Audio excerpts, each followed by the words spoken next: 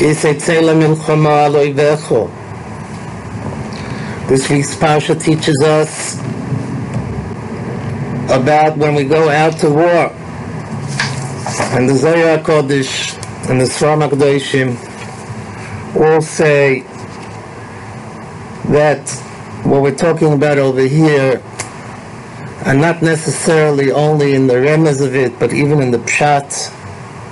We're talking about the milchama against our chief Oyev, our chief Soinei, the Yetzer Hara. Oy, what a war, what a war, it never ends. Yitzri shel Adam bizgaver alav b'chol yom u'mevakesh la'amisoi. Every day the Yetzer Hara, the person wants to overcome and wants to kill him, wants to destroy him. If HaKadosh Baruch Hu would not help him, we wouldn't be able to overcome. And Chazal teach us, Zohar Kodesh, that the way to overcome is like it says in Mishlei, Imro'ed Sainacha. If your Sainei, if your enemy is hungry, Hachilehu Lechem, give him to eat. Give him to eat bread. And Chazal teach us that this is a reference to learning Torah. What we have to do these days is learn as much Torah as possible. Because we know that the Chazal have taught us already that when this Yetzer Hara, right, it says that when the Yetzer Hara comes to a person, in Poga B'cha Menuvel, if you run into the Menuvel, Mashcheyu l'Beis HaMedrash, take him to the Beis HaMedrash. As much learning as we get done this month, and we clear our heads to be able to pay attention to the war in hand. If we're talking about fighting a war, we need to think about what a war is all about. We have to imagine to ourselves what war is. Rabbi Yisrael Salanta, the great Baal Musar, when he wanted to picture for himself what Gehenna is like, he would take his finger and he would put it into a fire, and then he would take it out and he would put it back in, and he would speak to himself. He says, and he would tell himself, this is the way you burn in Gehenna. And you don't only burn like this in Gehenna, you burn twice as much as this. You don't burn only twice as much as this, you burn 5 times as much as this. We know Chazal say 60 times. But he would slowly but surely make it real. Yeah? The marshal of the Shari Tshuva, again, I mentioned it last week, but you can't do Tshuva, I don't think, without totally, taking the Shari Tshuva and putting it in to your being. It says, the sinner, the sinner, when he is slow, he is hesitant, he is lazy in his repenting, his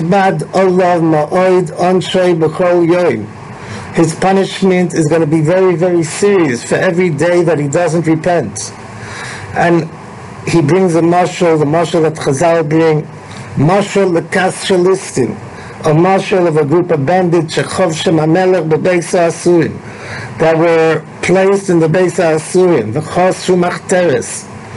They were placed in a jail, and they dug open a tunnel, portzu, and they broke through, v'yavoru, and they all ran away, v'nishar echad mehem, and one guy remains behind in the jail. Bosar Beis HaSoyar, and the warden comes, v'roa machteres chasua, and he sees the tunnel open, v'ha'isha haru oidenu atzur, and this person is still staying in the jail, v'yach oisei b'mateyu, and he hits him with his stick, Omar loy kshe yoin, you fool, aloya machteres chasua v'lefonecho, the tunnel is open in front of you, and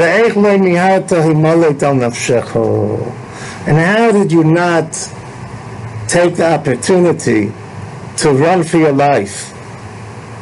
If we speak about a tunnel, if we think about war, in today's day and age that the state of Israel has to deal with threats from the enemy of tunnels. Tunnels in the north, tunnels in the south, metro systems going through all of Gaza and going through all of Lebanon. Now, do you realize what it takes to make a tunnel? Do you know how much work it is? How much effort? How much money? You got to chip away at solid rock in order to make a tunnel. It's got to be really, really important to you. You know, you really must hate those people on the other side. You must really, really be running for your life. Take a look, this week, we see the Taliban, how they took over 75,000 people, took over Afghanistan, a country of 38 million. And the Afghanistan army, nothing. After all the billions, trillions that the United States poured into Afghanistan, they just walked all over them. Because those 75,000 people wanted. And the Afghanistan army couldn't care less. But that's not the way the Hezbollah and Gaza, that's not the way those people are. They care. And they're willing to make the effort. And they're willing to dig tunnels. When the Jewish people were running away from Treblinka, and they were on the trains, and they knew that this train was taking them to their death. There are many, many stories about people that chiseled through the trains. They chiseled a hole out that they should be able to. They had nothing with them. What did they have? They didn't have any super duper hardware. They had maybe a screwdriver. What did they have? A knife? Nothing. But they knew that life was at stake. When you know your life is at stake, then you're willing to work hard. You're willing to dig tunnels. Take a look at what happened this week with the Taliban. People, they were running after those planes, and they were hanging on to the planes. They were desperate. They understand, I got to get away from the Taliban. I got to get away from the Taliban. I'll fly holding on to the wing. Pretty foolish, but they're desperate, right? This is the way we have to imagine what sin is. Right? We have to imagine that sin is something, it can't be part of our fiber. I don't want to have anything to do with sin. I'm not going to let this Yetzer Hara, I'm not going to let him overcome me. If it's in the Petterberger, in his Sefer